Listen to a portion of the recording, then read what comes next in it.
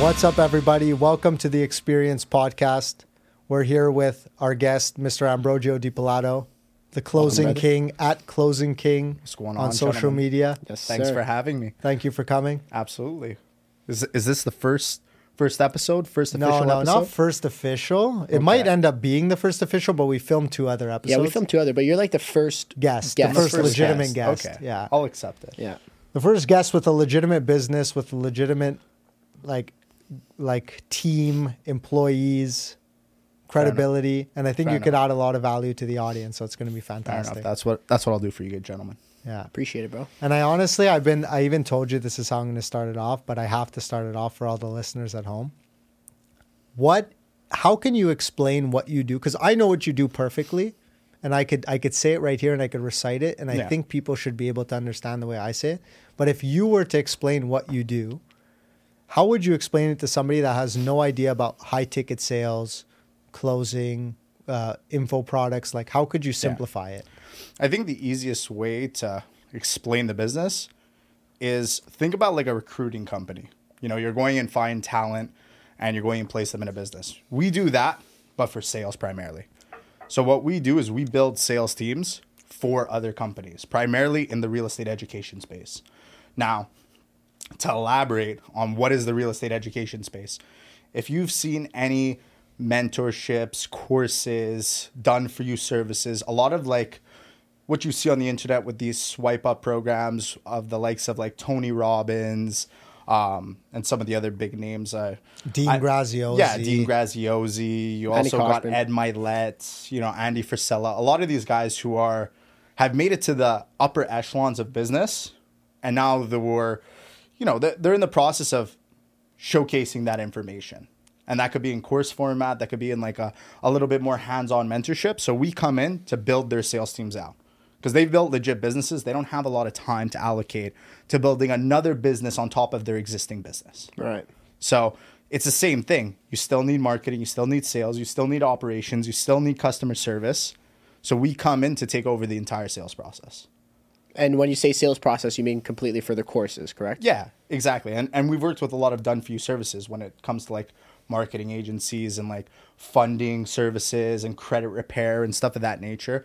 And a lot of these services that you'll see like humongous companies offering, but let's say it's a newer company that's initially getting into the marketplace, they don't have all the tools and resources to allocate towards building a rock solid sales team. That's where we come in and just help these businesses go to $100K a month, $200K a month, $1 million a month, $2 million a month. So, and we take 20% in the process. Nice. Love it. So what does it look like then? Like the behind the scenes process of what your company does for them, for example? Yeah. So an example would be, let's say, in your case, Michael, with your business. Yeah. Let's say, in the next couple of years, you guys go on to be $1 billion company. Your level of knowledge is something that other people want, right? People are going to be asking you left, right, and center, how did you do it? What can I do? How can I become as successful as you? That's where you would go on to create some sort of education. Now, you could provide that for free, or you could get paid in the process. It's your knowledge. You decide what you do with it. Now, a lot of our clients have opted to get paid in the process because at the same time, you pay attention to what you pay for, right? I think we've all heard that expression. The more I invest into anything, and I've seen this in my own personal life, whether it comes to creating my own content, establishing certain systems in my business, the more I pay for it, the more I'm going to fucking make sure it works. The more committed I'm going to be to it. I couldn't agree more. Because now I have more on the line. I have more skin in the game, right? So when it comes to education, and you can think about this in more of like the traditional education realm, people are going to university. They're spending hundreds of thousands of dollars, getting themselves into hundreds of thousands of dollars of debt. Yet, some of them come out successful. Some of them don't. Same principle applies to the info product space. But at least there's that initial skin in the game. You're going to show up to class. I agree, bro. You're going to do the things you need to do. And you know what really stuck for me was when we went down to LA. Like, I remember when we did the Grant Cardone 10X. I believe you were there. I don't think you were there. And when we had gone there, we'd gone like the $100 ticket. Like, it was $97. I was there. I was at I was here. I was just Ambro that wasn't there. And I was there. I was like motivated. It was good. But I remember when we went down to LA and like I think it was like fucking like 2,500 or some shit like that. Something like that. Something like that. I was listening to goddamn every single fucking word. I was like, I was like, wow. Yeah, I agree. Like that changed my whole perspective of, imagine the guy fucking spending $10,000 there. Like how much, obviously the connections and, you know, and so on and so forth. But I totally agree with you, bro. Skin in the game is a huge But you know what I factor. find so funny is that, well, not funny, but I find a bit sad, to be quite honest, is that people think that these courses are scams. And the way I see it is like, if you even learn a little bit and you paid, let's say, $1,000, $5,000, that's amazing. Yeah. Like when you go to school and you pay all that money, like you're saying, or even if you don't pay that much money, what you learn, as much as little as you learn, is so valuable. I don't understand why people look at it as if like, oh, I took this course and I didn't become a millionaire. Like, that's not the point. The point is like, how much did you learn? And if you could make money in the process. I took so many courses that I still apply to my business today that didn't make me any money really at the time. Yeah. But now they make me a bunch of money because it's combined with other knowledge. You know what I'm trying to say? Yeah. Well, I think you could look at that as like the traditional school system, right? You have the Ivy League schools and then you have community college. Yeah. You know, there's always going to be some degree of competitiveness in the environment. And I think the best businesses will prevail, right? Yeah. The most impactful knowledge. And it's like when you look at, you know, any of these high level business owners that we follow on social media, whether that be like Alex Hermosi, Ed Milet, Andy Frisella, all of these guys. Nick Buffoni. Yeah, Nick Buffoni. When we look at those guys, we could take a lot of what they say at face value because we know they've built a real business. They've actually established a certain level of success that we could take almost, you know, everything that they say as truth, at least when it comes to the realm of business. So when we look at like the traditional school system, it's hard to evaluate what's like, you know, truthful, what's false, what's applicable in the workspace, what's actually going to make me money. And I think there's a lot of information there that's great. And I don't ever want to knock the school system because I think the people that come out of it that have, you know, studied to become any type of professional, whether doctor, lawyer, specialist, so on and so forth, those individuals have showcased that they could adhere themselves and be disciplined enough in order to make it through something that's pretty hard and most people don't make it through. Right. So that's kind of like a distinguishing factor of success, right? Yeah, discipline. And I think the same thing applies to anyone who's looking to get into, let's say, wholesaling or real estate investing or, you know, cryptocurrencies or social media marketing or any type of agency work. The weak won't prevail, no matter the amount of education that you give them. Right. And I think when you look at that at a broad spectrum and you look at, you know, let's say the info product space as a whole, the reason, to your point earlier, Michael, that a lot of people think it's a scam, it's either they were never meant to be successful in the first place, in which case those people don't invest in programs because you don't have the drive, you don't have the discipline, you don't have the knowledge, skill, whatever it may be. And investing in something doesn't grant you rite of passage to success. 100%. There requires the work, the implementation, and all of the things behind it. And we could also say that investing in the right information is important as well. If I'm trying to become a doctor, I'm not going to go study to become a mechanic and say, hey, well, you know, I have these credentials. How come I can't go and do open heart surgery? Well, it's very clear that you studied in the wrong opportunity. So I think a lot of these things are propagated in the space. You get to put ads on Facebook, Instagram, YouTube, LinkedIn, so on and so forth.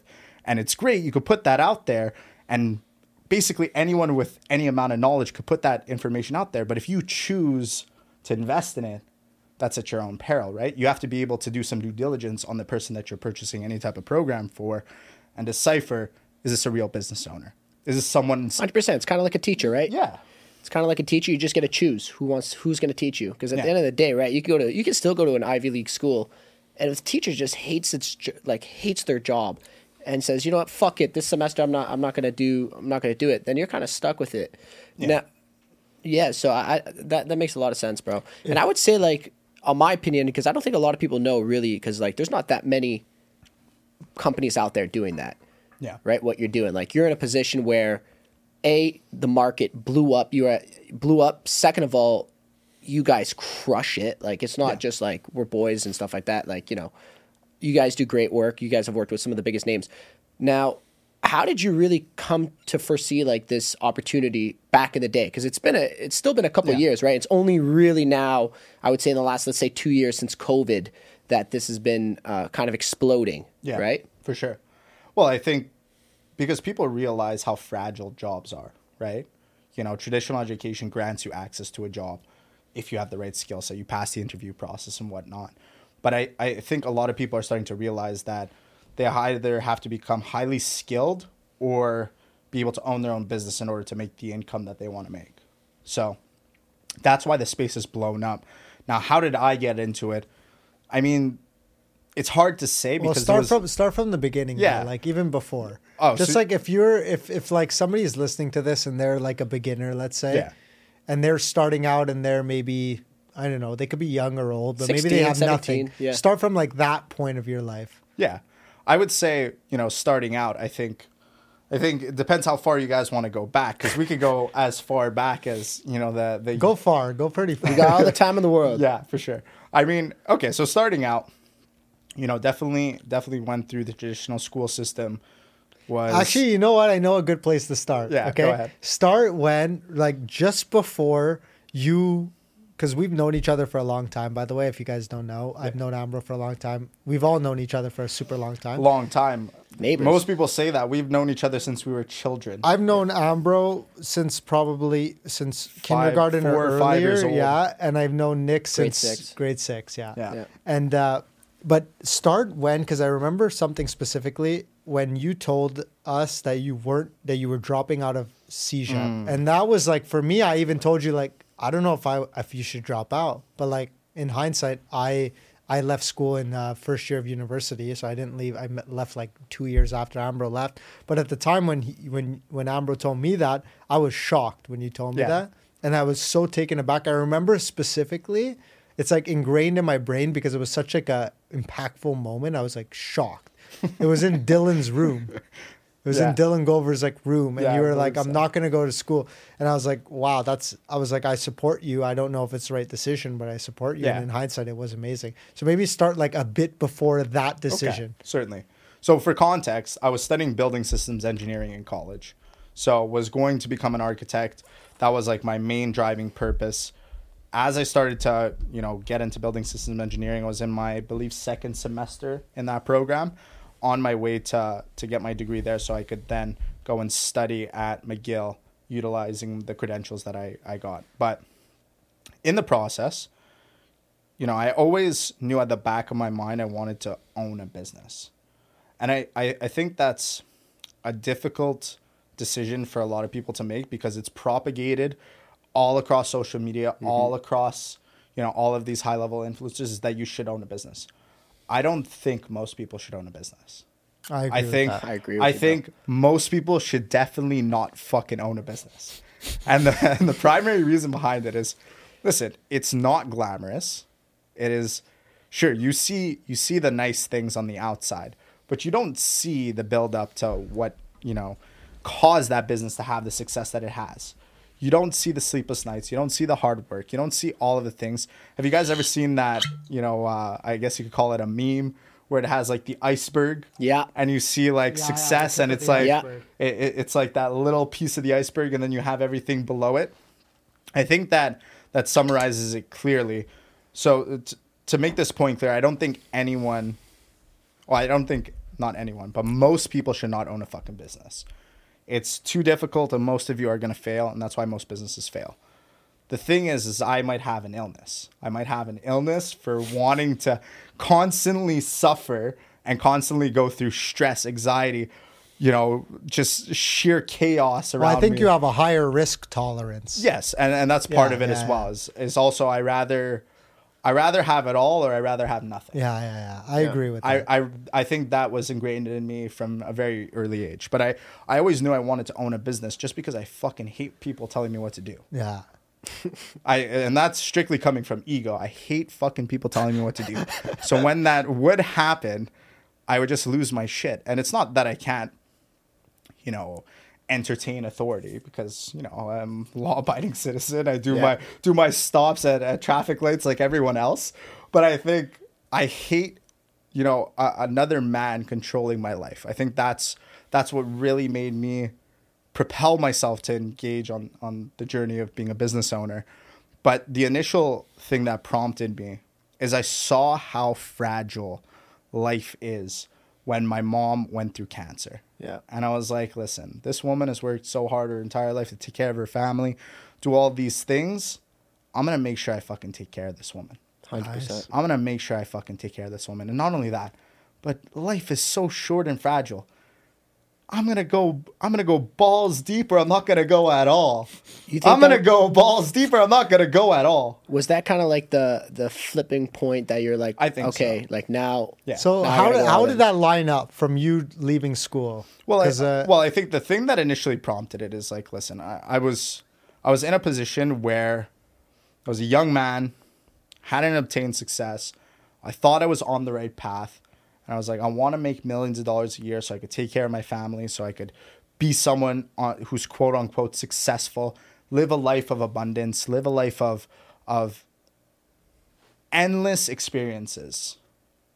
And in order to play that game, you need access to capital. Yeah. That is your token. That's your token to get on the ride. Yeah. So 100%. when I came to that realization, and mind you guys, this was through a lot of the use of cannabis, which I do not condone, by the way. Actually, maybe a bit of mushrooms, but a little bit of mushrooms as well, but which I do not condone. And I honestly don't do drugs whatsoever anymore. But I think it had a time and a place back in my younger days. But I think when I came to that realization, I searched up how much architects make a year, and I came to the very sad conclusion that on the higher end of the spectrum, they make between $130,000 to $160,000 a year. And that's like if you're top. And that's if you're top tier. Yeah. The median salary is like $80K. So, to be in that environment, to go through all of that sacrifice, that the endless years of education, only to come out of it with fucking $130,000 a year. And mind you guys, just for context, my dad was making, more than that, and I still saw him struggling to pay the bills at times. Yeah. So to say, wow, I'm going to come out of this with $130,000 a year, less than what my father's earning, and he's still struggling financially, because when you have a wife, when you have kids, and you live in a place that's not a complete shithole, living expenses are expensive, guys. Of course. Especially here in Quebec, Canada, 52%. where you're taxed fucking 52%. Yep.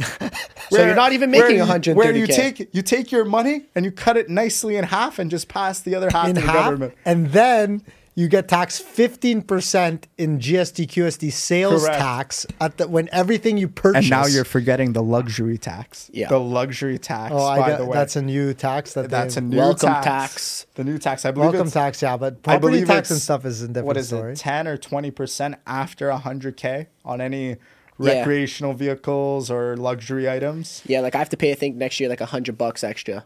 Yeah, you lose like 70% probably of your money after spending on all the goods and services that you're buying within the city. 100%, yeah. And it's listen, crazy. like I think taxes are a necessity for civilization to move forward. We all need to contribute in order to maintain the roads. Everyone's like, avoid taxes. Don't pay taxes. Let's go somewhere with less taxes. You go somewhere with less taxes. And we were discussing this before we started the podcast. Like Miami's a fucking shithole. Yeah. No, but bro, Texas has less tax and it's fucking beautiful. Correct. But if we're looking on like a larger data pool, when we look at like Puerto Rico and, places that don't have access to oil. So you're missing that key component. But you know what I'll say though, is that like, I agree with you to a certain extent. The only thing I'll say is that I think that economies could run efficiently without taxing you 50%. I personally don't want public health care.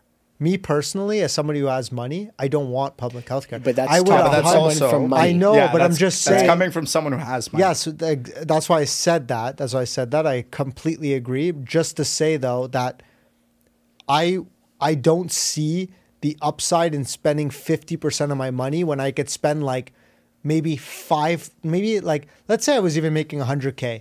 I could get private insurance for like $2,000 a year. Yes, that's to support the people 2% of my aren't making $100K. That's I know, what the but let's taxes say are you're paying supposed to be going. Who knows $50K. I understand. I'm going, just saying personally, private insurance is much cheaper than what we pay in taxes for public. But and I just find that that's a bit insane. I just kind of want to go back though, because we drift off a little bit. So just going back to, okay, so, you know, 130K, you kind of were thinking, this is not what I want to do. You know, walk us through a little bit more after that, you know, like. Yeah. So when I came to that realization, I was like, listen, I'm not going to be able to buy fuck all with this amount of money. So I need to make a shift quickly and precisely in order to really make sure that I don't end up in that position. So that was kind of the breaking point, or the tipping point rather, that I decided, hey, listen, I'm dropping out of school. And I remember distinctly telling you guys that I was dropping out of school, and I just saw a ghost white face looking at me. We were like, he's done. He's fucking done. But if I'm being honest, when you told me, I had that shock. But like 90% of my soul felt like, oh, I'm like embarrassed that he made this decision before me, to be honest. Like that's how, like, so like maybe at the moment I thought like, oh, this is not a good decision and he's being risky. But like my fucking soul thought, he's making a fucking good decision. Like, I just knew intuitively, like, he's learning. He's committed to learning a skill to make a lot of money. He's just deciding that school wasn't teaching him the skill to make a lot of money. Correct. And correct me if I'm wrong, but... No, that's 100% correct. Yeah. I think till I found the right vehicle, though. Because you were painting, right? When you dropped out, you had started painting. So I was like, when he dropped out, I'll be honest, when he dropped out, I was like... Oh, yeah, fuck. Yeah, this guy's smoking weed and painting all day. For context to the listeners, at the time I was maybe 18, 19 years old, smoking weed, painting in my mom's basement. It was not a good look whatsoever. Not a good look in the slightest. But listen, we made it work. And I think to all the listeners out there, I think you have to understand that there's a combination of things that have garnered my success. And I don't think it's solely that I'm a risk taker. I think there was luck involved, of course. Definitely some element of luck. Stumbling on the right opportunity, but also being able to identify the right opportunities, followed with a tremendous amount of action, and you could almost call it risk, followed with or coupled with sheer hard work. Fucking absolutely. I think those three elements there, if you have the right vehicle, you have enough balls to actually take the risk that's necessary, and you're willing to educate and work hard, you're going to become successful. Yeah, listen, amazing. There's two people that I know, like, you two are like always like, you're a hardworking man, bro. Like, very hard. Even well, you still work pretty hard. I don't work that hard. Listen, I think in the initial phases... Well, maybe you used to work. In the initial phases, I would work morning, day, and night for years and years on end. And although I think I don't work hard, Daniel, my brother, for the listeners, to give you some context, he's an equity owner in the business. We had a conversation, I think like 2 or 3 days ago. He's like, you have not taken a legitimate vacation, like more than 24 hours of being unresponsive to the company in 4.5 fucking years. Yeah. More than 1,000 days. But you know what I think that is? I think you have good balance.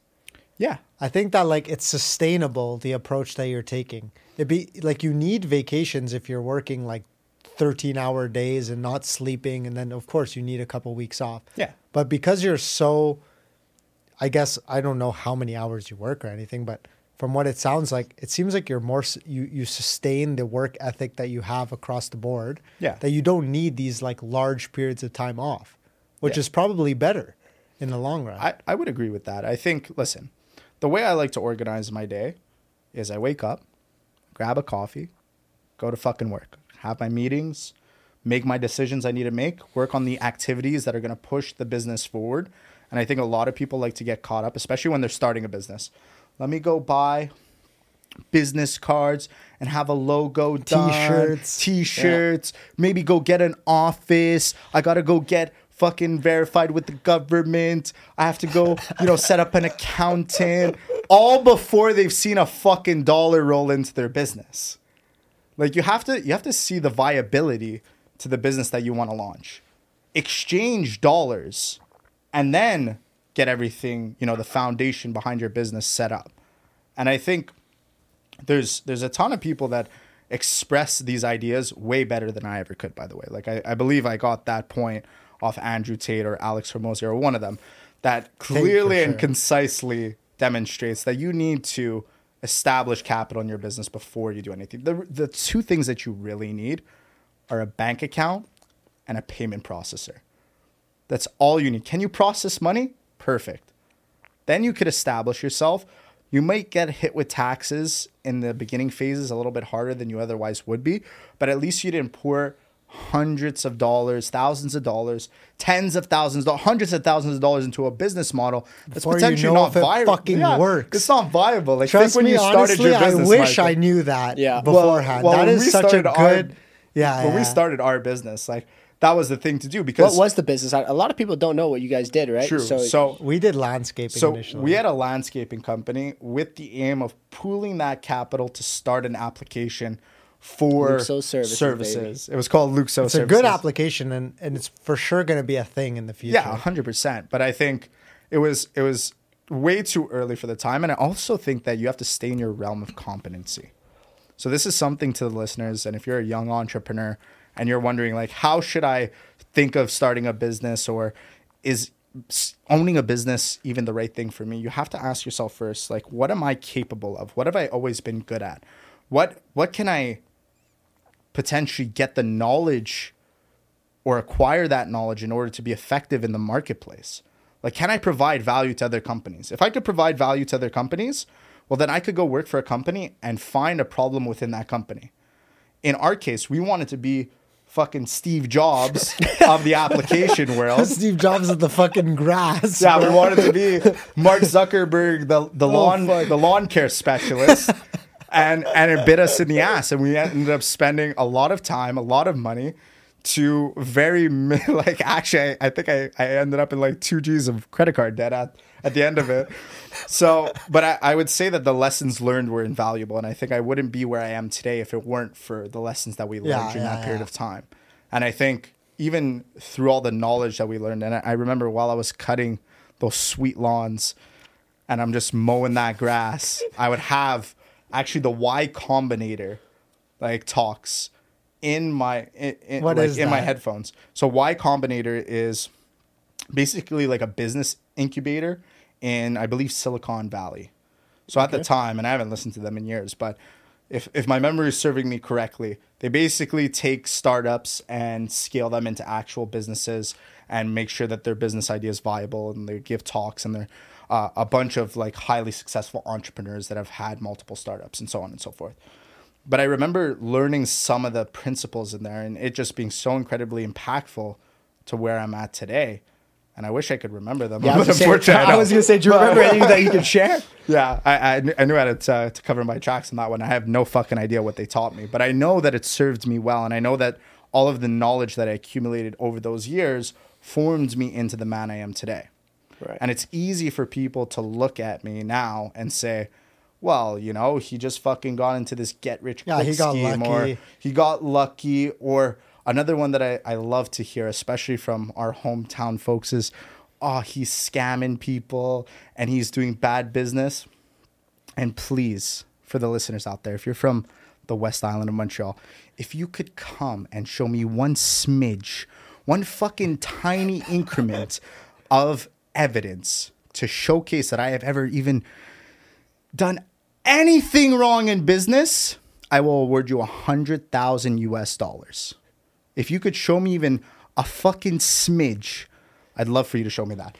Now, you're not a scammer, though. They just don't understand. Well, I think it's. But I also it's agree. Incompetence. No, but I also agree. I understand like the frustration from your perspective, but I also agree from their perspective. It's like if I don't know anything about that like your business, which 99% of people don't understand, and they all just think in general courses are a scam. Yeah. And then they're like, okay, this guy's making money selling those courses. He must be a scammer. I understand from their perspective, but it's 100% not a scam. And to be honest, those courses, it wasn't you that sold me courses, obviously, because it's a thing even before your business started. Yeah. But the courses that I purchased, even the ones that I didn't make money off of, have like changed my life forever. Right. And I went to University of Toronto. Apparently it is currently the number one school in Canada, best school and everything. Nothing taught me more than those courses that I purchased. So it's like, it's not even a question. And it's not saying that school system is bad. It's just to say that when you're learning from somebody that has a proven track record in that industry, and then your business is helping those people sell their courses, it's not a scam. It's the best education you could get, in my opinion. It's just more the courses, though, right? It's not actual courses. The courses are fucking amazing. Like, I've taken a lot. It's more the teacher, right? Let's just say nowadays it's hard to, like, someone makes a $10,000 a month. They started how to scale your business to fucking 7 figures. So it's like, who do you really take legit that's a good point. Or not? It's not like, I don't think people have it's like, oh, okay, this person's doing this. Now it's not even like, I think we're past the point of like, courses are scams. Now it's like, oh, this person's just doing a course to get fucking rich. Like, he's actually getting rich off the course. Yeah. But that's true for some of them, but not for the clients. Like, the clients that you work with, man, they're heavy rollers. Like, there's some big dogs, some big names. Like, just to even be, like, we've paid a lot of money to go see these guys in conferences, you know what I mean? And the fact that you work with them, dude, come a long way from that. Well, I think the reason why people can't necessarily fathom that, especially someone that right? We've all had, that friend or family member or so on and so forth go on to be successful, or maybe you haven't. And just seeing that person was originally where you were, I think that brings a lot of fear and anxiety. Oh, for sure. Into some people, because I think it puts into perspective that they haven't done the things necessary. They haven't put in the work. They haven't taken the risk. They haven't found the right opportunity. And they're kind of just, going with the flow, as they say. Yeah. And they're wondering why they're not progressing in life. And it's because when you do what the status quo entails for you, like go to university, go to college, go get a degree, get an internship, get a degree, go on to work at as like, this huge conglomerate of individuals that don't care about you. You're just a number. And then they wonder why they're stuck making $60,000 a year. And then they take those same practices that got them into that position, and then they apply that to the workspace. Mm-hmm. And then they're like, well, why am I not progressing? Why am I not getting that promotion? It's because you're worth nothing. You're worth nothing to that company. And it could be easily replaced by a highly skilled worker. Well, do you think that they're worth nothing, or it's just the problems that they're solving is worth their pay? Well, I think that Elon they're Musk easily replaceable. Yes, I think Elon Musk has a great piece on this. He says, you are paid in direct proportion to the level of problems that you solve. Yeah, that's a good point. If you are flipping patties at McDonald's, you are highly replaceable. Yep. You're easily replaceable. And the same principle goes to someone who's inputting numbers into a computer, especially with the evolution of AI. You guys are going to be more or less done in the next couple of years. So going towards highly skilled professionals and becoming a highly skilled professional for yourself is what's really going to make you stand out in the workplace. And even potentially, if you want to own your own business, if you think you have the guts and the grit and, I would say the characteristics of a business owner, by all means, go and chase that head on. Right. I think it was people that were in the position that we're in currently that drove me to, as a young lad, to pursue this field of business. So I don't want to persuade anyone not to do it. I think most people should not be business owners. I think you'd be far better off getting really good at sales or marketing and going and deliver that to, the workplace. And why sales? Why did you, there's a million businesses that you could start. Why a high ticket sales agency? I hate that word. You hate that word? And I'll tell you why. Because when I originally got into the business, it didn't make any fucking sense to me. Okay. And why didn't that make sense? I remember when I heard the first high ticket sales. I think it was Dan Locke, no? Someone like that. Yeah. I remember asking myself, like, what am I selling? Am I selling, like, tickets in the bleachers? Like, well, what am I selling here? Like, high tickets? Like, I had no idea what the hell that was. So I think a far better term that we've kind of coined at Stratton is remote closing. Remote closing. It's being a closer, not just a salesperson, but a closer. And I think the reason I got into this field is because I think I had the ability to negotiate. I was well-spoken. I was intelligent. I had the ability to persuade people into products that actually were going to help them. And I think that was like the distinguishing factor. And I wanted to take that skill set into financial advising. But I knew that even there, I would be capped at a certain level of income. So when I dropped out, me and Michael's business had pretty much failed. At that point, I was still doing like the art stuff on the side, and I was doing art galleries, but I truly hated that. And regardless of the amount of money that I made there, which wasn't a lot, but at the time it was a good sum of capital. Regardless of how much I made there, I absolutely hated what I was doing. So I know like people say like, you know, follow your passion or whatever it is, or don't follow your passion. Well, that was certainly not my fucking passion, and I absolutely hated it, and I hated every second of it. Of what? Of painting? Of painting, of dealing with artists. The worst people, and I apologize if you're an artist. You almost fought every fucking artist you ever worked my with. God, it was those art galleries. Yeah, I think I almost got in a fight at every single art gallery just because of how pretentious most artists are. And listen, I have a big ego, so it might be my own fault, but I think like dealing with them on a consistent basis just made me a nasty person. And I'm glad those days are over. But I think evolving from that and realizing, hey, I have a unique skill set. I just need to find a way to apply this. And it initially came in, you know, me wanting to pursue becoming a financial advisor. I was going to get my license at the time. I was going through the CSC and the CPH. For those of you who don't know, that's like the certificates of like financial accountarism, whatever probably it is. for Quebec only. Yeah, for Quebec or Canada. And I was so broke, and I was probably 20 to 21 at the time. And I was like, man, like everyone was right. I was like, everyone is right. I'm going to go on to make this $100,000 a year salary or $200K a year salary. And I didn't really accomplish anything with all the risks that I've taken. Mm-hmm. So I was like, well, in the meantime, I have to find something to bring in a little bit of income because, you know, at the time, I'm pretty sure you guys were paying for everything for it. I mean, whenever we would go out. I don't think anyone had money, to be quite honest. We were all like, I don't think we were anyone scraping together 10 cents. We were like Subways, like living off Subways. It was tough. Wasn't that tough. No, it wasn't that tough. We live a pretty cushiony life. For those of you who don't know, we grew up in the suburbs. Our parents were just fine. Yeah, like, we were never middle class. Yeah, we were never hungry. Yeah. But we did have a lot of ambition growing up, and I think a lot of why we're so successful today is because of our friend group that constantly pushed each other.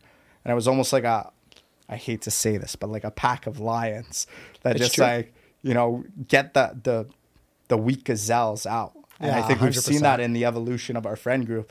And it's dwindled over the years. You know, it certainly has. Yeah, you know. We've lost a couple. Yeah, but one thing I'll say, we have some fallen heroes for sure. But one thing I'll say for people is that, like, let's say you're listening to this and you're thinking that Ambro's scamming or lying, or I'm scamming or lying, or we don't make money or whatever. Convince yourself that we are, and ask yourself how you could make more money, or as much money as you think we're making, or in general, how you could make more money. That's what you should be doing. Yeah. And that's what I find is like the problem with people is like they listen to this or they hear success. And listen, I'm at fault for this too. I hear people more successful and my first reaction is like, fuck that person. And then I'm like, I love that person. I hope he does great. I really want other people to succeed. Obviously, I'm competitive. And obviously, if I hear somebody is making more money or being more successful or doing more work than me at my age, I think to myself, well, then I'm doing less, right? Mm-hmm. I'm doing less than that person. It's just immediate. You're putting, yeah, exactly. It's like people just like to put like, it's not possible because they want to comfort themselves. Yeah. To be like, well, I'm not doing anything wrong. So he must be doing something he must be scamming. He must be lying. Yeah. He must be this. And I think that change it and convince yourself that they're 100% legal. And if they are illegal, trust me, you will be better off having convinced yourself that they were legal. You will probably make more money than them. And then you'll find out that they were illegal. And you'll be so happy because you'll be making more money. That's the crazy thing I find about it. What I think is so crazy about this conversation in general is that this is even a topic of conversation. The way that we are programmed as human beings, it's so unfortunate because you look at someone who's successful. As humans, how we learn is through emulation. You know, we see people walking, we see people brushing their teeth. We learn these things as we evolve and grow up. And yet, when it comes to success, it's not something that most people emulate. They don't emulate the successful actions. And it might be a two-part combination. It might be they don't see the work and sacrifice that's involved in it. Or it might be that they just lack the insight, the self-understanding that it's within the capability of everyone. Mm-hmm. And I think you just have to be able to really believe in yourself and be able to visualize that success for yourself. Because long before I ever had what I had, before I had a 40-person company, before we were doing, $57 million in sales last year for all of our clients, I envisioned every single second of this. I envisioned the success. And of course, our egos will get the better of us. But you have to think to yourself, am I doing myself a disservice by believing the beliefs that I truly believe? Am I putting myself at a disadvantage in the marketplace to be able to provide for my family, to be able to help others? Because of course, when you see a guy pull up in a Lamborghini or has a beautiful house or a lot of these things, immediately your mind assumes that they are doing something negative. So you don't even associate wealth with something education positive. And business and, building jobs and all of these things. And to add to that, I would say the main reason why most people do that is because at the end of the day, it's, someone who has money comes down to status. So it's like, shit, you feel a bit intimidated, right? Like at the end of the day, we're here to reproduce. That's a good call. So it's like, you kind of want to, like, I'm looking at someone like, damn, that guy's doing so well. Like he can get any woman that he likes. So it's like, he's got to be doing something illegal, because I'm telling myself, like, if we go out and like he pulls up in a Lamborghini, I'm in like, no disrespect anyone driving. Yeah, no disrespect anyone driving that. My bad, Adam. We just threw you under the bus. I'm just joking. It's okay. I had a Honda Civic. But you know what I mean? Like, realistically, everyone's gonna go towards him. Not just like the energy of like the woman. Guys too are gonna be like, oh, yo, what's going on? So I think that's why a lot of times people discredit. It's because it's like, this is competition now. It's no longer what did he do. So it's like we kind of like. But I think it's even deeper than that, though. I think it's that. If you look at yourself and you compare yourself by age or by whatever you want, let's say by age is probably the most common thing. You're like, okay, that person's that age. I'm this age. Where am I? Yeah, that's like the middle ground. Yeah, you feel comfortable. You're like, he's got to be like 35. You know? So if you compare yourself by age and you're like, well, I'm way behind where this guy is. Well, then you're faced with two decisions. You're faced with two scenarios. One scenario is this person is 100% better than me. They've worked way harder than me. And they've achieved way more than me because they deserve it. And then the other scenario is this person is a cheater. He's a liar. He doesn't deserve what he gets, and he's going to get arrested soon. Yeah. One of the options is you need to improve 10 times where you're at today. And the other kind of frame of mind is, well, I don't need to do anything different. This guy is just cheating and lying and stealing, and that's why he's where he's at, and I'm on the same path that I'm supposed to be on. And I think that's like the biggest difference of perspective that people have. You know what I mean? Well, Alex Hormozi has a great piece on this, and he basically says that to Nick's point earlier, when you look at two people, someone you've grown up with, someone in your city, someone that you know, that you're basically at that same status hierarchy. You guys went to the same college, university, high school, whatever it be. You guys are on the same plane. And then when you evolve and you see that person excel and they go on to start a great business, in the back of your mind, you're thinking, how can that person be that much smarter than me? Mm-hmm. There has to be something that they're doing wrong in order to achieve that level of success. And you want to know what really solidified it for me? That no matter how much good you do in the world, no matter how much success, no matter how much good business you do, there will always be someone talking shit. When I was working with Tom Bilyeu is the founder of Quest. We were selling his decision-making workshop for about a year. Made that man a decent amount of money. Nowhere near, the hundreds of millions of dollars that he's and worth. by Quest, maybe some people don't know. So Quest Nutrition was the protein bars. Yeah. They exited that company for over $1 billion. Yeah. So he was one of my clients, and I remember seeing his ads pop up. So I check in on my clients' ads and see, because we want to check out the front end to see what's happening, so we could better communicate the product and so on and so forth on the sales calls. But this man has done nothing but great business, is an outstanding person, gives so much value away for free, has formulated the Impact Theory podcast, brings on the most brilliant minds to come speak. Just a phenomenal dude. And even having, the exchanges that I did with him, he was amazing. Like, just super genuine, super real, super to the point, like just a great dude overall. I remember seeing hundreds of comments on his ads. Scammer, faker, all of these things. And it's just people lack the insight, the knowledge, the understanding of how someone could be so much more successful than them. And their immediate fear response is to cast doubt on that person, to cast shame on that person, to make themselves feel better. For sure. And I think if you're a listener and you're thinking, hey, maybe you grew up with us, or maybe you know us through the grapevine. If you're thinking to yourself, why should I listen to these guys? Don't take anything we say at face value. Just assume that we're the most negative things. But think to yourself, is this belief serving me? Yeah. Is this belief serving me? And I think what I've had to really in my time is take count of my own beliefs. Mm-hmm. Take count of my own beliefs.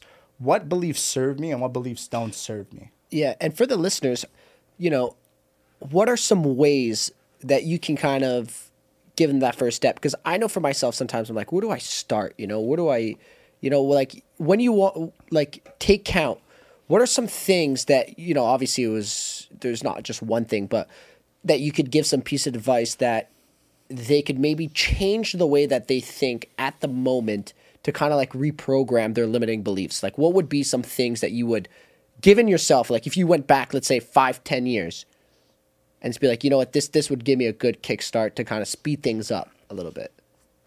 I think one of the easiest ways to learn a lot about yourself and to develop some sort of, you could almost say self-discipline, is through building your body. It's through working out. It's through doing really tough things, through jogging, through physical exercise, through a martial arts.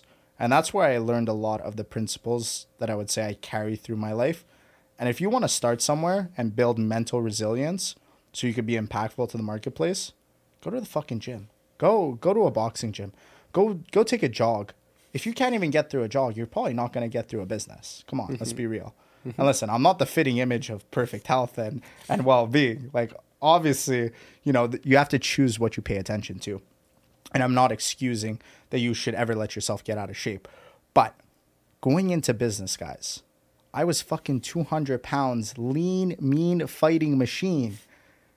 And that body and mind was built in tandem in order to set me up to build my business. Yep. And once I reached a certain level of success, I was like, hey, I have a girlfriend. Yep. I got a couple of M's in the bank, I could fuck off for a little bit. Yeah, in which case I put on a little bit of a bidet. We used to run like 10K a morning. Precisely. 5 a.m. Yeah, 5 a.m. Remember when we were first starting the businesses? Yep. We would go hit those 10-kilometer runs every day at 5 a.m. For me, it was that or the demons were going to eat me inside. It was just like, that was like I gotta let it out. While listening to David Goggins. Yes, sir. And we were just screaming, taking souls. Yeah. Taking them souls, baby. But you know what I would summarize what you guys are saying as? I would summarize it as, you need to convince yourself of anything that will help you become more successful. That's what you need to do. It's the beliefs. It's the beliefs. And I remember thinking to myself, like, I could convince myself of anything. I could convince myself that if I work this many hours, I'll become this successful. I could also convince myself that if I don't work, it's because everybody else is a scammer. I could also convince myself of if I do this and that I will have a fulfilled life. I'll be happy. You could convince yourself of anything.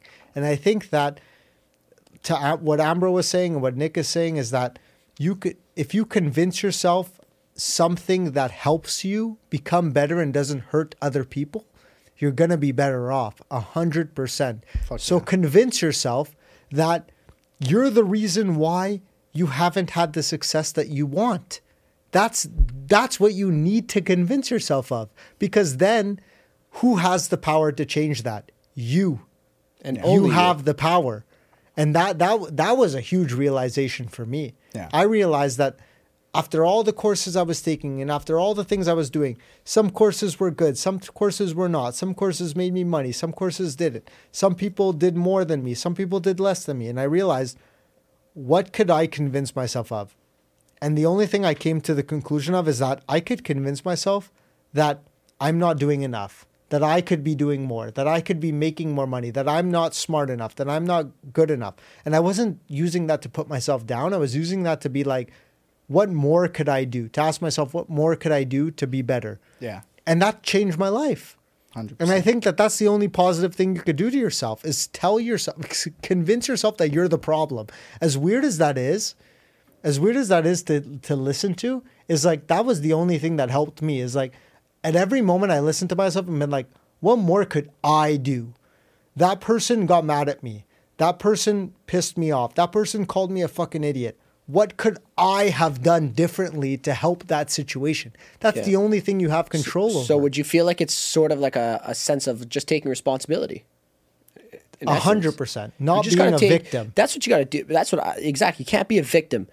I know so many people, close people, used to be close people, victim fucking mentalities. Yeah. Well, like they always say, like, oh, well, you have this in your business because, oh, your dad.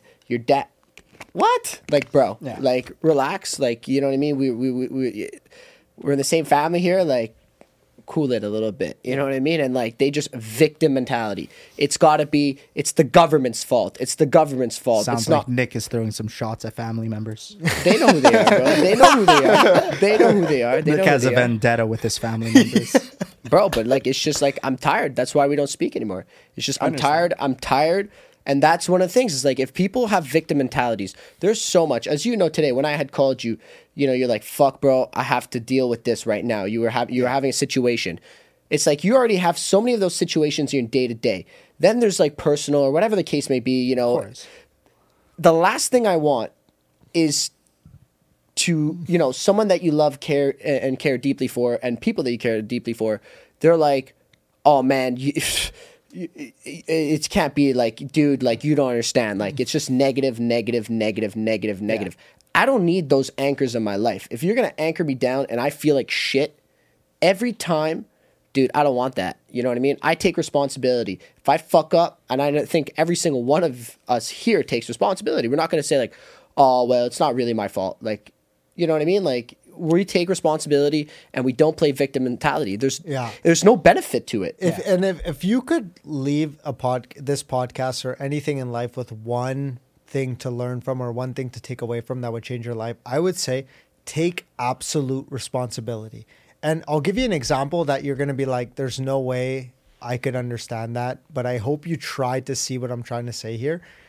If I got hit by a bus, okay? If I got hit by a bus, we're going deep. Okay. If I got hit by a bus, I was at my bus stop. If I was at a bus stop and I got hit by a bus, the only beneficial way of thinking that would propel me forward in my life would be to think to myself, why did I get hit by a bus? Why was it my fault that I got hit by this bus? It doesn't matter if I was on the sidewalk. It doesn't. Maybe there was a fucking idiot driving the bus. Driving the bus. And that's the point I'm trying to make. And I'm happy you guys are using the other perspective. That you guys are saying the other perspective. But let's say I say that fucking idiot hit me, and now I'm in this situation. I'm in the hospital, and I'm this and that. What benefit does that serve me? Instead of being like, well, why are you did dead I get or are you still alive? Well, I you're think still I alive, think this is an obviously. extreme example. It's Yeah. a I think- fully extreme example think- to say listen. that if you could convince yourself, even in that scenario, imagine how easy it is to convince yourself that you could be doing something more in any other scenario. I think to make it a little bit more tangible to the people listening is, listen, if you're out of shape, that's 100% your fault. There is nobody to blame for you being out of but shape. isn't everything in the world that It happens is. to It you could. your fault? But No. I think it's hard. It's Getting hard sick. to relate. I I think it's think you hard have to to relate. convince yourself that it is your fault. No, because if you That's get what I think. Well, I listen, think your health is your responsibility. It right? is, but in a sense, if you So- fall sick, like let's say Well, with a if you're rare doing coke, disease, Well, yeah. if you're no, doing let's just say the coke average every person. single- Let's say that's the average point I'm single trying night to for make. years, If you're it's your- drinking. but you're- if you fall sick and you're like, well, I didn't take any vitamins. Well, I never listened to podcasts about people telling me about health. Well, I never Well, read that's- books. I'm talking about younger kid. Let's But just say what I'm saying is that younger kid. Well, like what beneficial outcome is it going to be if he just says, "Well, I got sick because it was luck." Well, maybe I didn't. Maybe I'm 10 years old and my parents always fed me hot dogs, and so I thought that was good. But take responsibility for that because you're not going to change your parents. yes, in a That's sense, what I but think. We're gonna disagree on this. I'm gonna disagree on I'm this. gonna have to disagree Because, listen, I I think just- there's a certain element of responsibility that we must take, and I think to a certain degree, a lot of things are within our realm of responsibility that we need to take 100% accountability for. When it comes to our education, and that pulls out into many different fields. When it comes to our health, our financial capabilities, the way that we express love with our loved ones, the way we build relationships, the way we communicate, those things all entail the knowledge that we bring to them in order to amplify them. Those things, yes, you have to take 100% accountability for your education, your well-being, the relationships that you form, the things you choose to put focus towards.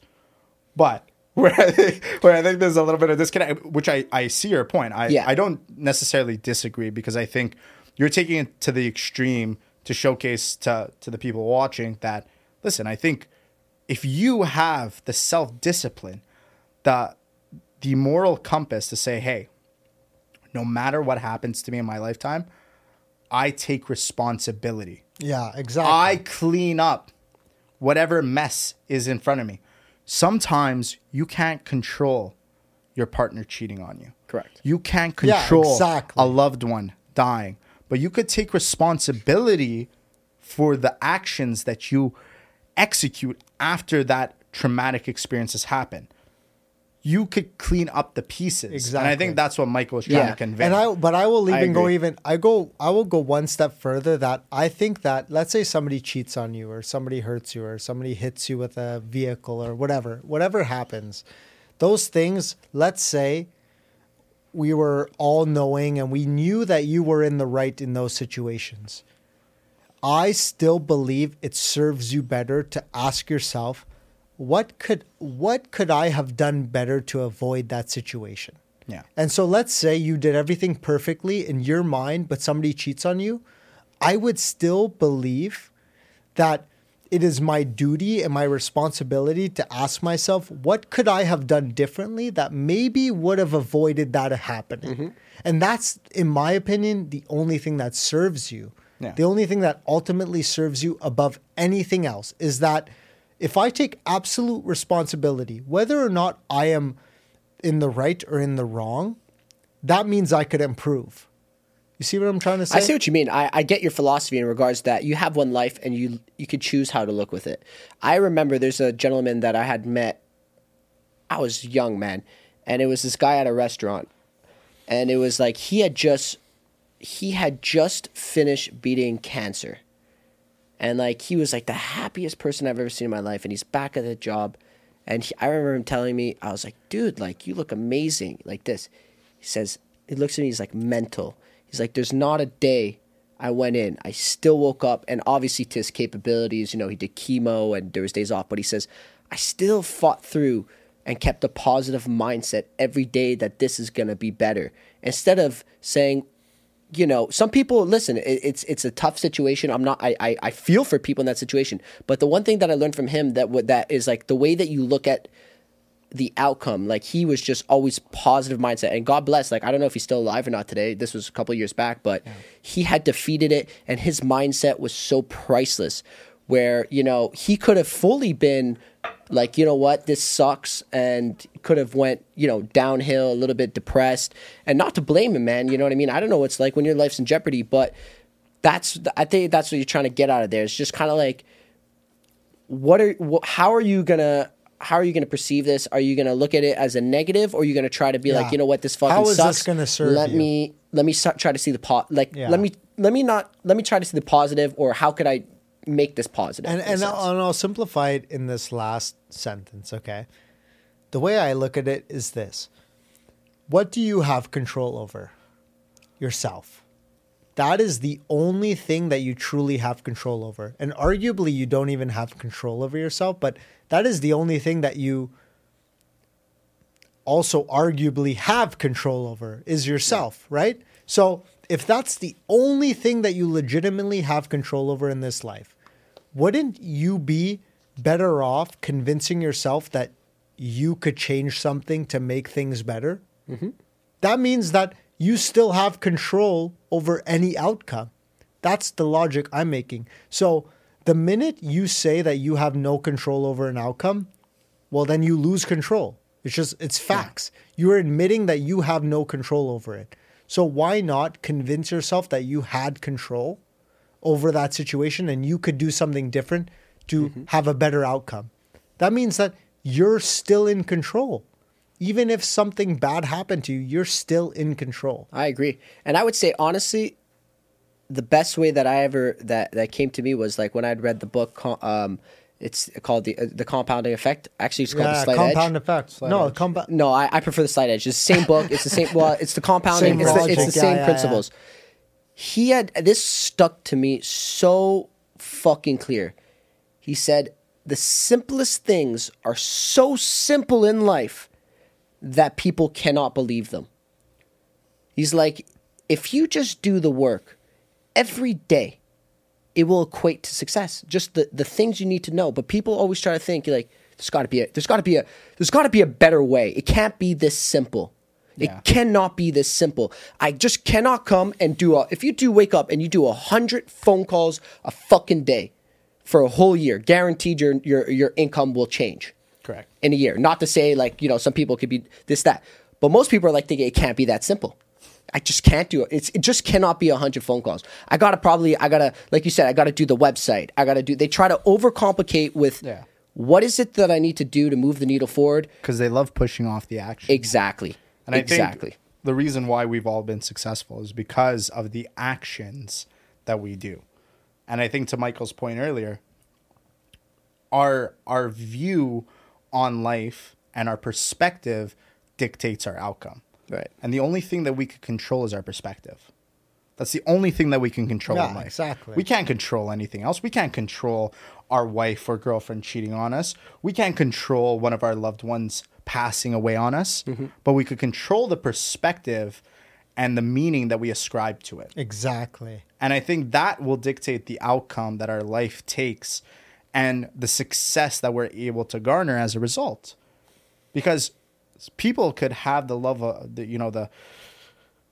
one pass away on them, and it could ruin their fucking life. But rather, they need to shift that perspective. They need to shift the perspective of maybe that loved one was in a really tough space. Maybe they were having a lot of pain. Mm-hmm. And it is better for them to move on. Mm-hmm. And I am happy that they moved on and are no longer experiencing that pain. And I will always love them. I will always cherish the experience that I had with them. And I will carry that till the end of my days. But people will let something like that deteriorate their life. We can't go back in time and fix things, guys. No, exactly. We can't. We could only ascribe meaning to the things that are currently happening to us and and our perspective on them. Yeah. And I'll say Liam Howard, an individual in my company, I love him very much. And he was reading the book, The Man's Search for Meaning. And he was explaining exactly that. All you have at the end of the day is the meaning that you derive from a situation. So why not convince yourself that it's something positive? You know what I mean? Yeah. And anyways, I want to switch topics here a little bit. Yeah. I want to ask you, Ambro, if you were restarting today, you were starting from zero, you had zero money in your bank account, what would you do differently today that you didn't do previously? Good question. It's tough to say. I don't think I would change anything necessarily. The reason behind that is because I think everything serves a purpose. And earlier to our conversation on perspective, I think the perspective that I walked out of the trials and tribulations that I encountered on my road to success allowed me to be the person I am today. And I don't think I would change that for the world. You know, if I want to circle back to when I was a young lad, no success, very dark place, mom struggling with cancer, just dropped out of school. This was a very dark time for me, folks. Mm-hmm. And when I was encountering that, I didn't have much support because everyone thought I was doing the wrong thing. I didn't have a lot of support. So I think that's what molds you. That's what creates the foundation that you build grit, that you build perspective. And that's what allowed me to be the man I am today. And during that period of time, I always wanted to alter my state, whether it was through drugs or alcohol. You know, I wouldn't go anything past, you know, the stuff that grows in the ground with cannabis and mushrooms. But, you know, I think No, for sure. I think that's what I was trying to do. And if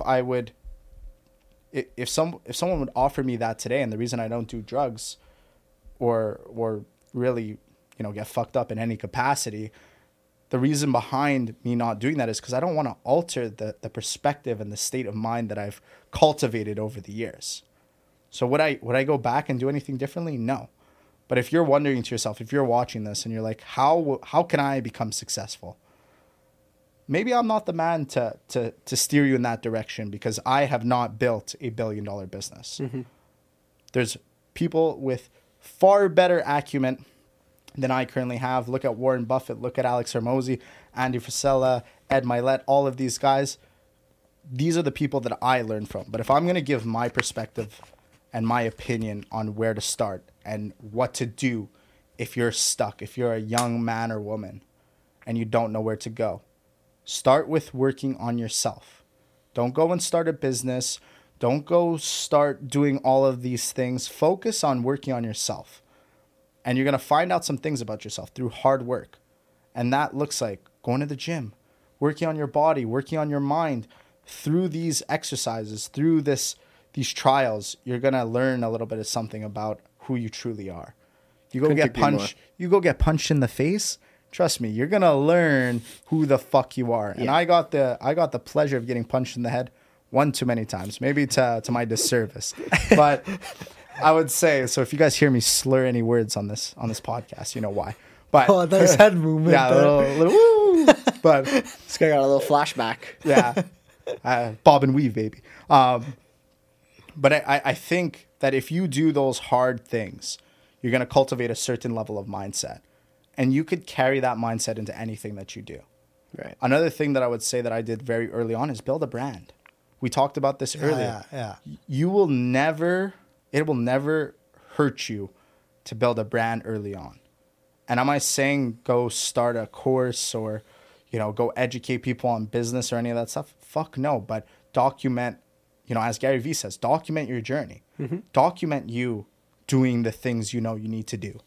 Educating yourself, working out, going and experiencing physical activity. And putting as you cultivate, putting in the fucking work.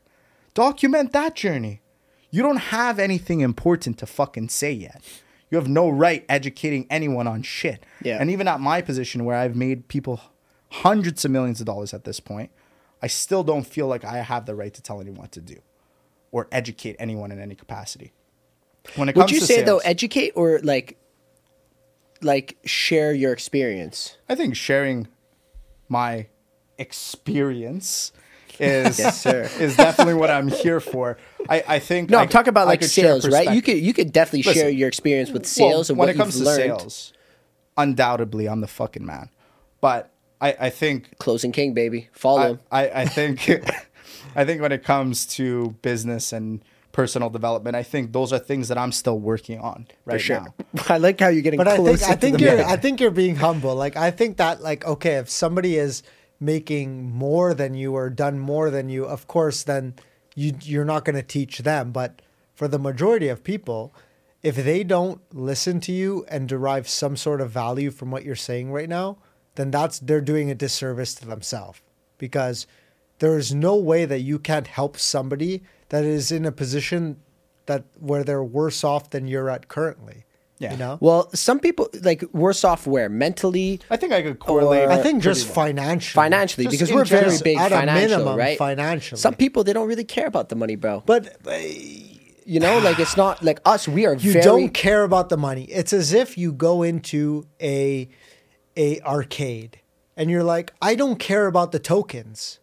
I just want to be here. And it's like, okay, But enjoy that, but you won't be able to play any games. But then you're Yes, on the but I'm sidelines. saying- You get but to I'm watch s- other no, people play the Yeah, I'm game. just like- playing it's devil's like, dude, advocate. no, but I that we are appreciate it. very much business.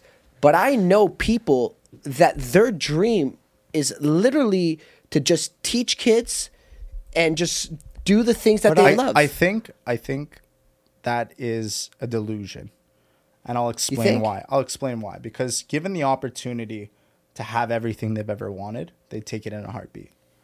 So I think that is a perspective that they've taken to justify their lack of inaction, their lack of sacrifice, their lack of ambition, their lack of risk. And I think, yes, don't get me wrong, the monks don't want anything. Mm-hmm. But I think they've found bliss in a certain section. But I think for the general populace, and I think this goes for 99% of people, I think everyone wants to live a life of experience, right? Money is simply a tool. It's only a resource. It's a resource in order to purchase experience during this short period of time that we're alive. Now, my favorite quote is by Neil deGrasse Tyson. And it goes something along the lines of, it's the knowledge that I'm going to die that creates the focus I bring to being alive. The need to love now, not later. The need to experience now, not later.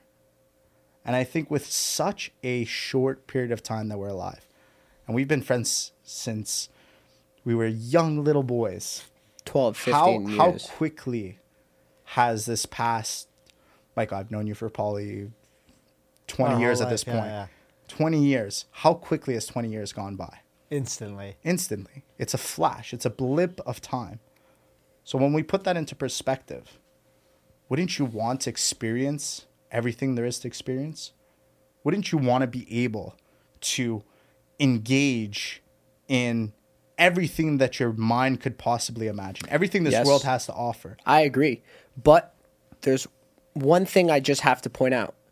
You don't know what you don't know. We've been very lucky that we have been exposed to these things. Correct. Remember, there's one person, Jeremy, when we went down to his conference. Jeremy, by the way, is someone that, Ambro does business as well as someone that we know in the industry. And I remember speaking to his sales rep, and I think you were in that conversation too. And his sales rep, I forget the guy's name. He was working at a gun shop, making $300 a month. But that's all he knew. It was natural. Everyone in his family was making $300 a month. And I had asked him, I said, dude, $300, like, didn't you think to yourself, like, there's more out there? He's like, till I met Jeremy, man. He's like, this was the norm in I lived. Where he was, He's like, it was just you wake up, you go to work. Like, he wasn't having these thoughts. So in my perspective, us, yes, but to the majority of the population, I think sometimes they don't know what they don't know. To a certain degree. I think, listen, if you live in a evolved society, so you're not in a third world country. But if you're listening to this podcast. Yeah, but for clarification, if you have access to internet, you live in a advanced society. Let's call it that for layman's terms. Don't you think you'd be able to access all of the information that's available to you for basically free? And I'll add to that point. Okay, I'll say this. If you're listening to this podcast, now you know money is a tool to get things for you. It is a medium of trade for other things, for other experiences in life. That's all it is. Yeah. So if you don't think money is good, or you don't think that the pursuit of money equals anything positive for your life, fair enough. But how do you retire your loved ones?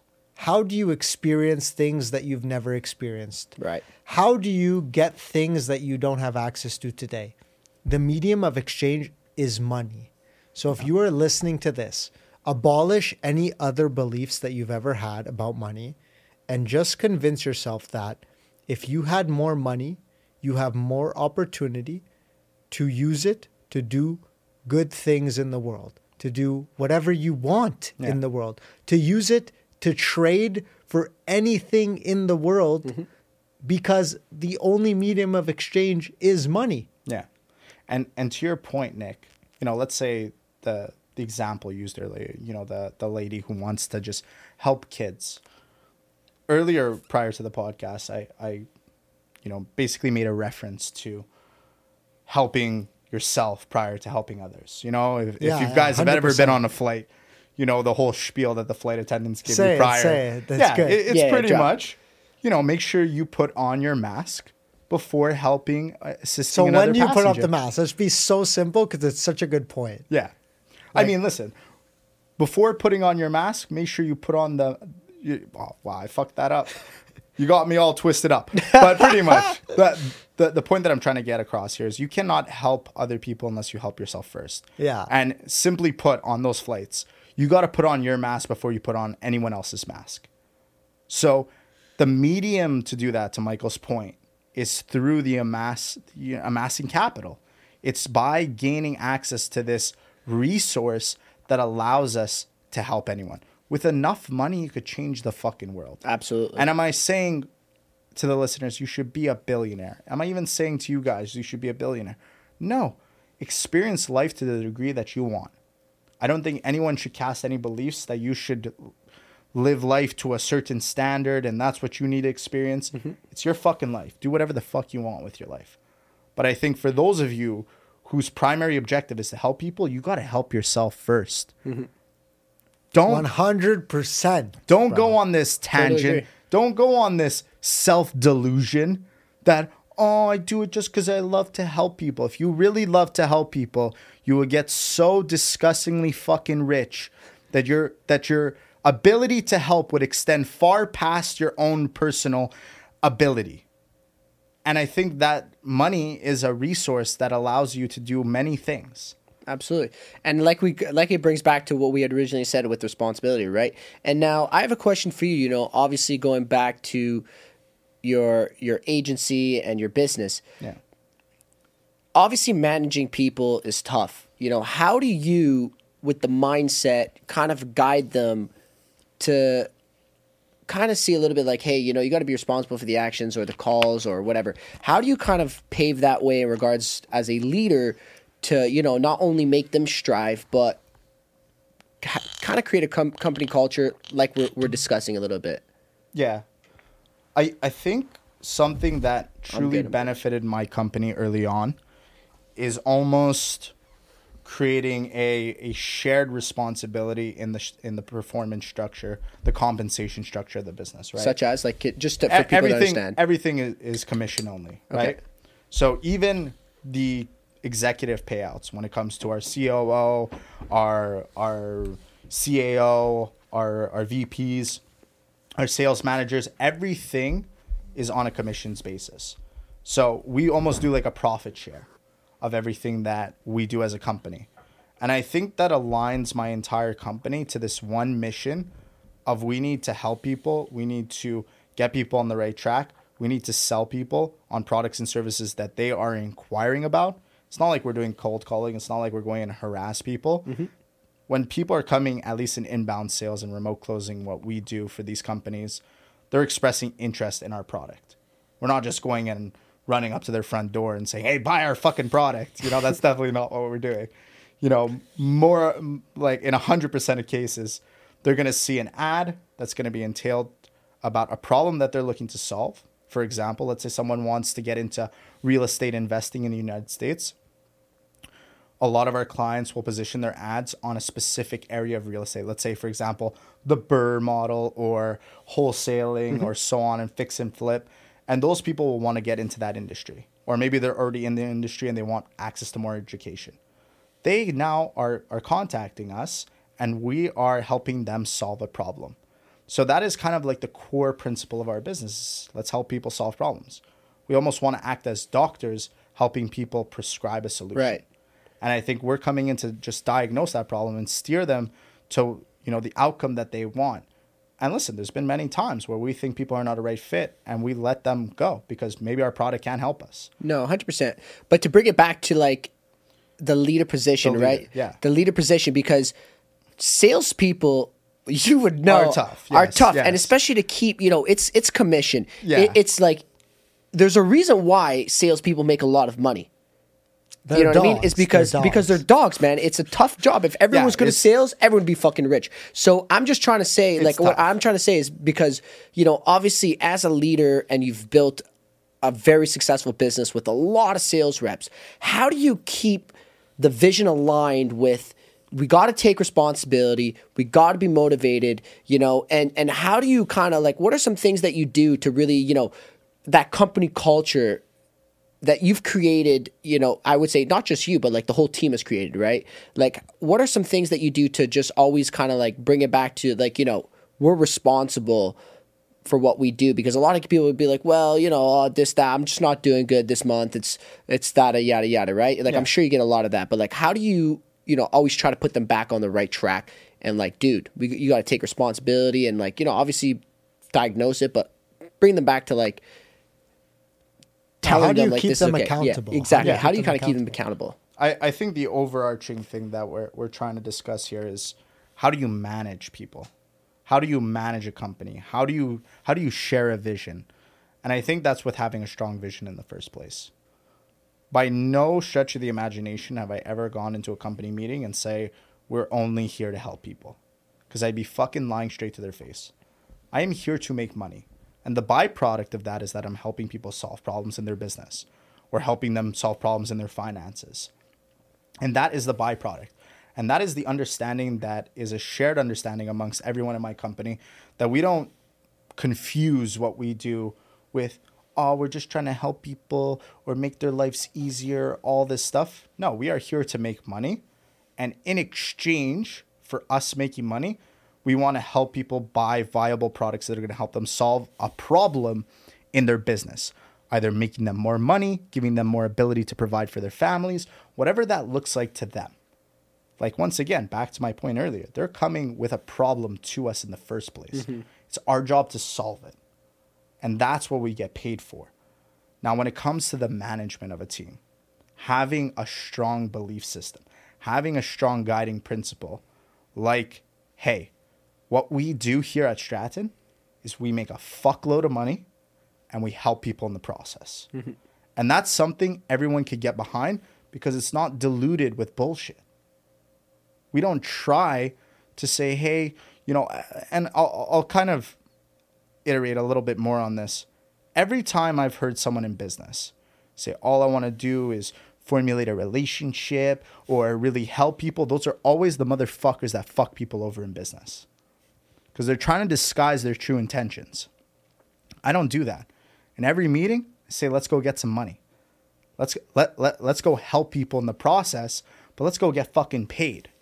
And I think that's the important principle, because a lot of people like to disguise their true intentions. I want to make money so I could have as many experiences as I want. And with the remainder of that, I truly want to help people. And I love it. I love helping my team as well. And I think in order to really steer your team in the right direction, it's not so much leading from the front, because you will have to do that in the beginning, but it's leading from the center. And what I mean by that is, have you guys ever seen a wolf pack? Yeah, absolutely. All the alphas are in the middle, because I thought they were in the back. I thought they were in the front. No, they're in the middle. Clearly, we don't know wolf packs at all. Anyways, we're not biologists. I could be completely wrong here. I thought they were always the leaders in the front. Maybe I heard a TikTok or some shit like that, and I'm spitting out some bullshit. Let's just assume that if it serves you, then it's positive, right? Anyways, That's the point. I was trying exactly. like a clip. Listen, Middle. Okay, they're in the middle. Listen, nothing matters but the things we ascribe meaning to. So from my own viewpoint, the alphas of a wolf pack lead from the middle. Okay. But anyways, we want our strongest performers to lead the way. We want to build a culture that allows our top guys to lead and make sure that they're doing their thing, and we want to give them free reins to be individuals. Mm-hmm. I want my guys to become absurdly wealthy. I don't want to cap anyone at a certain income. And that is a belief that has been translated into my guys who are now becoming leaders in their own regard.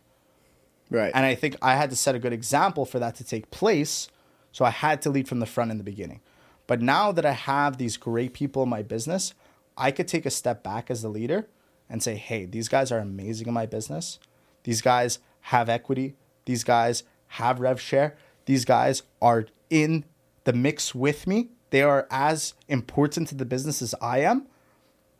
I'm going to give them some autonomy to do their thing. And I hope with that responsibility, it doesn't overburden them and they can execute. And some people break. Some people, you give them a little too much responsibility early on, they shatter. But you have to know when to do that. And it stems down to your decision-making process as a business owner. How can I set my team up for success and not failure? And when you give your team the opportunity to be successful time and time and time again, they trust the things that you say. And when you're a man of your word, when you do what you say you're going to do, when you show up every day, and this goes to my principle earlier, I don't tell anyone how many hours to work at my company. I don't say how many days. I set the fucking tone with my own actions. I show up every fucking day. I put in the work. I do the client communications. I don't go running around to ask people for this and this and this. I do it instead. And as a result, and we could translate this to if we want to get really nitty gritty for the salespeople out there, let's say, for example, updating your data, something that salespeople fucking hate to do. It's a nightmare to get these fucking people to do this, but updating your data. Yeah. I get If I go and start updating their data for them, what do you think is going to be the byproduct of that? They won't do it. They will. They will do it. And the reason why is because they know I'm fucking doing it for them. So it's not that I'm trying to micromanage my team. It's that I'm setting an example. It's like, if you can't pick up the slack, I will. And just by setting the fucking tone in your company. I love it. You set a standard. You set a fucking standard for your team. And you say, hey, we're not going to fall below this. If you fall below this, you're just not meant to be here. Mm-hmm. And you also have to be rigorous with, making sure you're bringing the right people on the bus in the first place. Mm-hmm. Making sure they're in the right seats. I've made mistakes before with certain people in my company with giving them too much responsibility. And it doesn't work out sometimes. And we have to readjust. And it doesn't mean that they're bad or, they're not a good leader or any of that stuff. It just means I put them in the wrong seat. Right. So you have to be mindful of your team. And the overarching principle behind being a great manager in your business by managing a team effectively, I would say, is being a leader in general, doing the things you know you have to do and being a man of your word. And by setting that standard and hiring the right people, that gets ingrained to so many different levels in your business, all the way down to your bottom employees that are now new hires that are coming in. Like, we don't have to chase after guys to update data anymore. Mm-hmm. You've just set that level. Some of the vets, some of the guys who've been with us for a while, I'm lying, but we stopped to chase them down. But the new guys are fucking top tier. Yeah. They update their data. They upload everything correctly. They never miss calls. And that's the kind of standard that, the guys who have been in the company for a while have set. And that's what you got to do. You got to set the fucking tone. Right. And that's the best piece of managing a company I could possibly give you, is especially if you have, in my case, I can't know every person in my company personally anymore when you have 40 fucking people in your company. Yeah. Like, I have 4 friends and you guys are 2 of them. Yeah. So, like, listen, I don't have the bandwidth to fuck with 40 people. Yeah. You know, as much as I love my team, and, you know, I try to extend an olive branch here and there to have as many conversations with them as possible, I just can't possibly do it to the degree in which I did at the beginning of the company. So your team has to be a direct byproduct, especially in the early phases, of the person you want them to be. And that starts with you. If you set that fucking example, that will be carried through every segment of your business as you grow. I love that. I like that. That was fucking deep. That was deep. That was I amazing. love it, man. So what do you do? What do you do that sets the example for the rest of the company? Like, what is the list of like 10 things or 5 things that you know you have to do every single time to make sure you set the tone for your company? It's tough to extrapolate that out to other companies, because this is, but in general, this is not something just like, for you. This is not an SOP. This is not a standard operating procedure for how I've become a good manager in my business. And I'm not perfect. But guys. what works for you? What worked for me is, especially when it came to schedules, because salespeople have the tendency of fucking off. You know, they make a super great commission check one month, let's say 40, 50 grand US. They're on top of the moon. You know, they're going to go blow that shit. They're going to go buy something crazy. They're going to go do a vacation.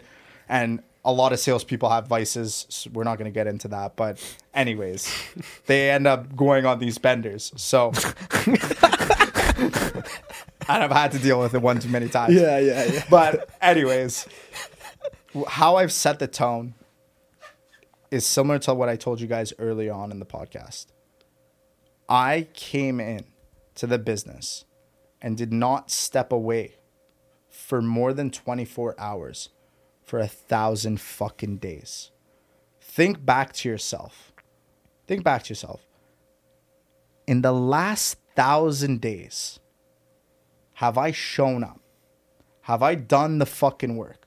Have I educated myself? Have I done the things that I know I have to fucking do in order to be the person that I want to be?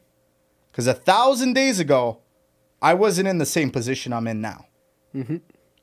But if you're looking at your life on that type of time scale, and you're saying, hey, this is what I did for 1,000 fucking days. I showed up every day. I educated myself. I put in the work. I did everything I know I was supposed to do. That's what the byproduct is. You reach a level of success that is undeniable. And you guys saw me early on in the business. You know, I had imposters. What is it? Imposter syndrome? Is that the terminology? Is it the shiny spoon? Is it? No, imposter like syndrome. You don't feel like I didn't feel like I was it. doing the right thing. I didn't deserve it. I didn't. Yeah. There was so much criticism behind me in the business and everything I had done up until that point that I was like, oh my God, like, am I even doing the right thing? And I think what really like changed everything for me was, in the initial phases, I was doing it just because I needed money. I was fucking poor as can be, so I needed to figure it out. So I was just selling people, not giving a fuck. I was just like, how can I convince you to give me money over the phone? Let me get this done. Have the product. If you refund, whatever, I charge back my commissions. That's the deals that we have with all of our clients.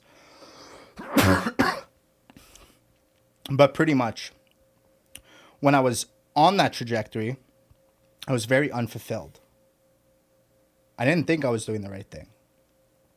Although I was just giving people access to funding and credit repair services, I didn't feel like I was doing the right thing, because all these external factors were telling me, you're not doing the right thing. You're doing bad business. You're scamming people. You're doing something not right, blah, blah, blah, blah, blah. And those thoughts started to leach into my brain. And it was only when I spoke with this individual. He had a digital marketing agency at the time. He was down to his 2 last clients, and right before that call, his last client dropped him. So he had 1 left, and basically I think he had like 3 days left on that contract, and then he was pretty much, his business was over. He was basically bankrupt. And he was like, I'm going to go homeless if this doesn't work for me. And in my mind, I was like, listen, buddy, I don't really care about your situation, unfortunately. I didn't say this to him, of course, but this is what I was thinking in my mind. I was like, well, let me just get sales 101. Let me just get a $12K pay in full so I could get my $2,000 commission from the company that I was working for at the time. And I think a month later, and mind you, I was still dealing with this imposter syndrome. I was like, oh, what I'm really doing isn't right. I don't know if this is truly what I was destined to do. A month later, this guy comes back to me. I believe it was 2 months later. He had come back to me. He's like, I got the funding that my business needed. I changed everything around. I got 6 new clients by using ads and whatnot.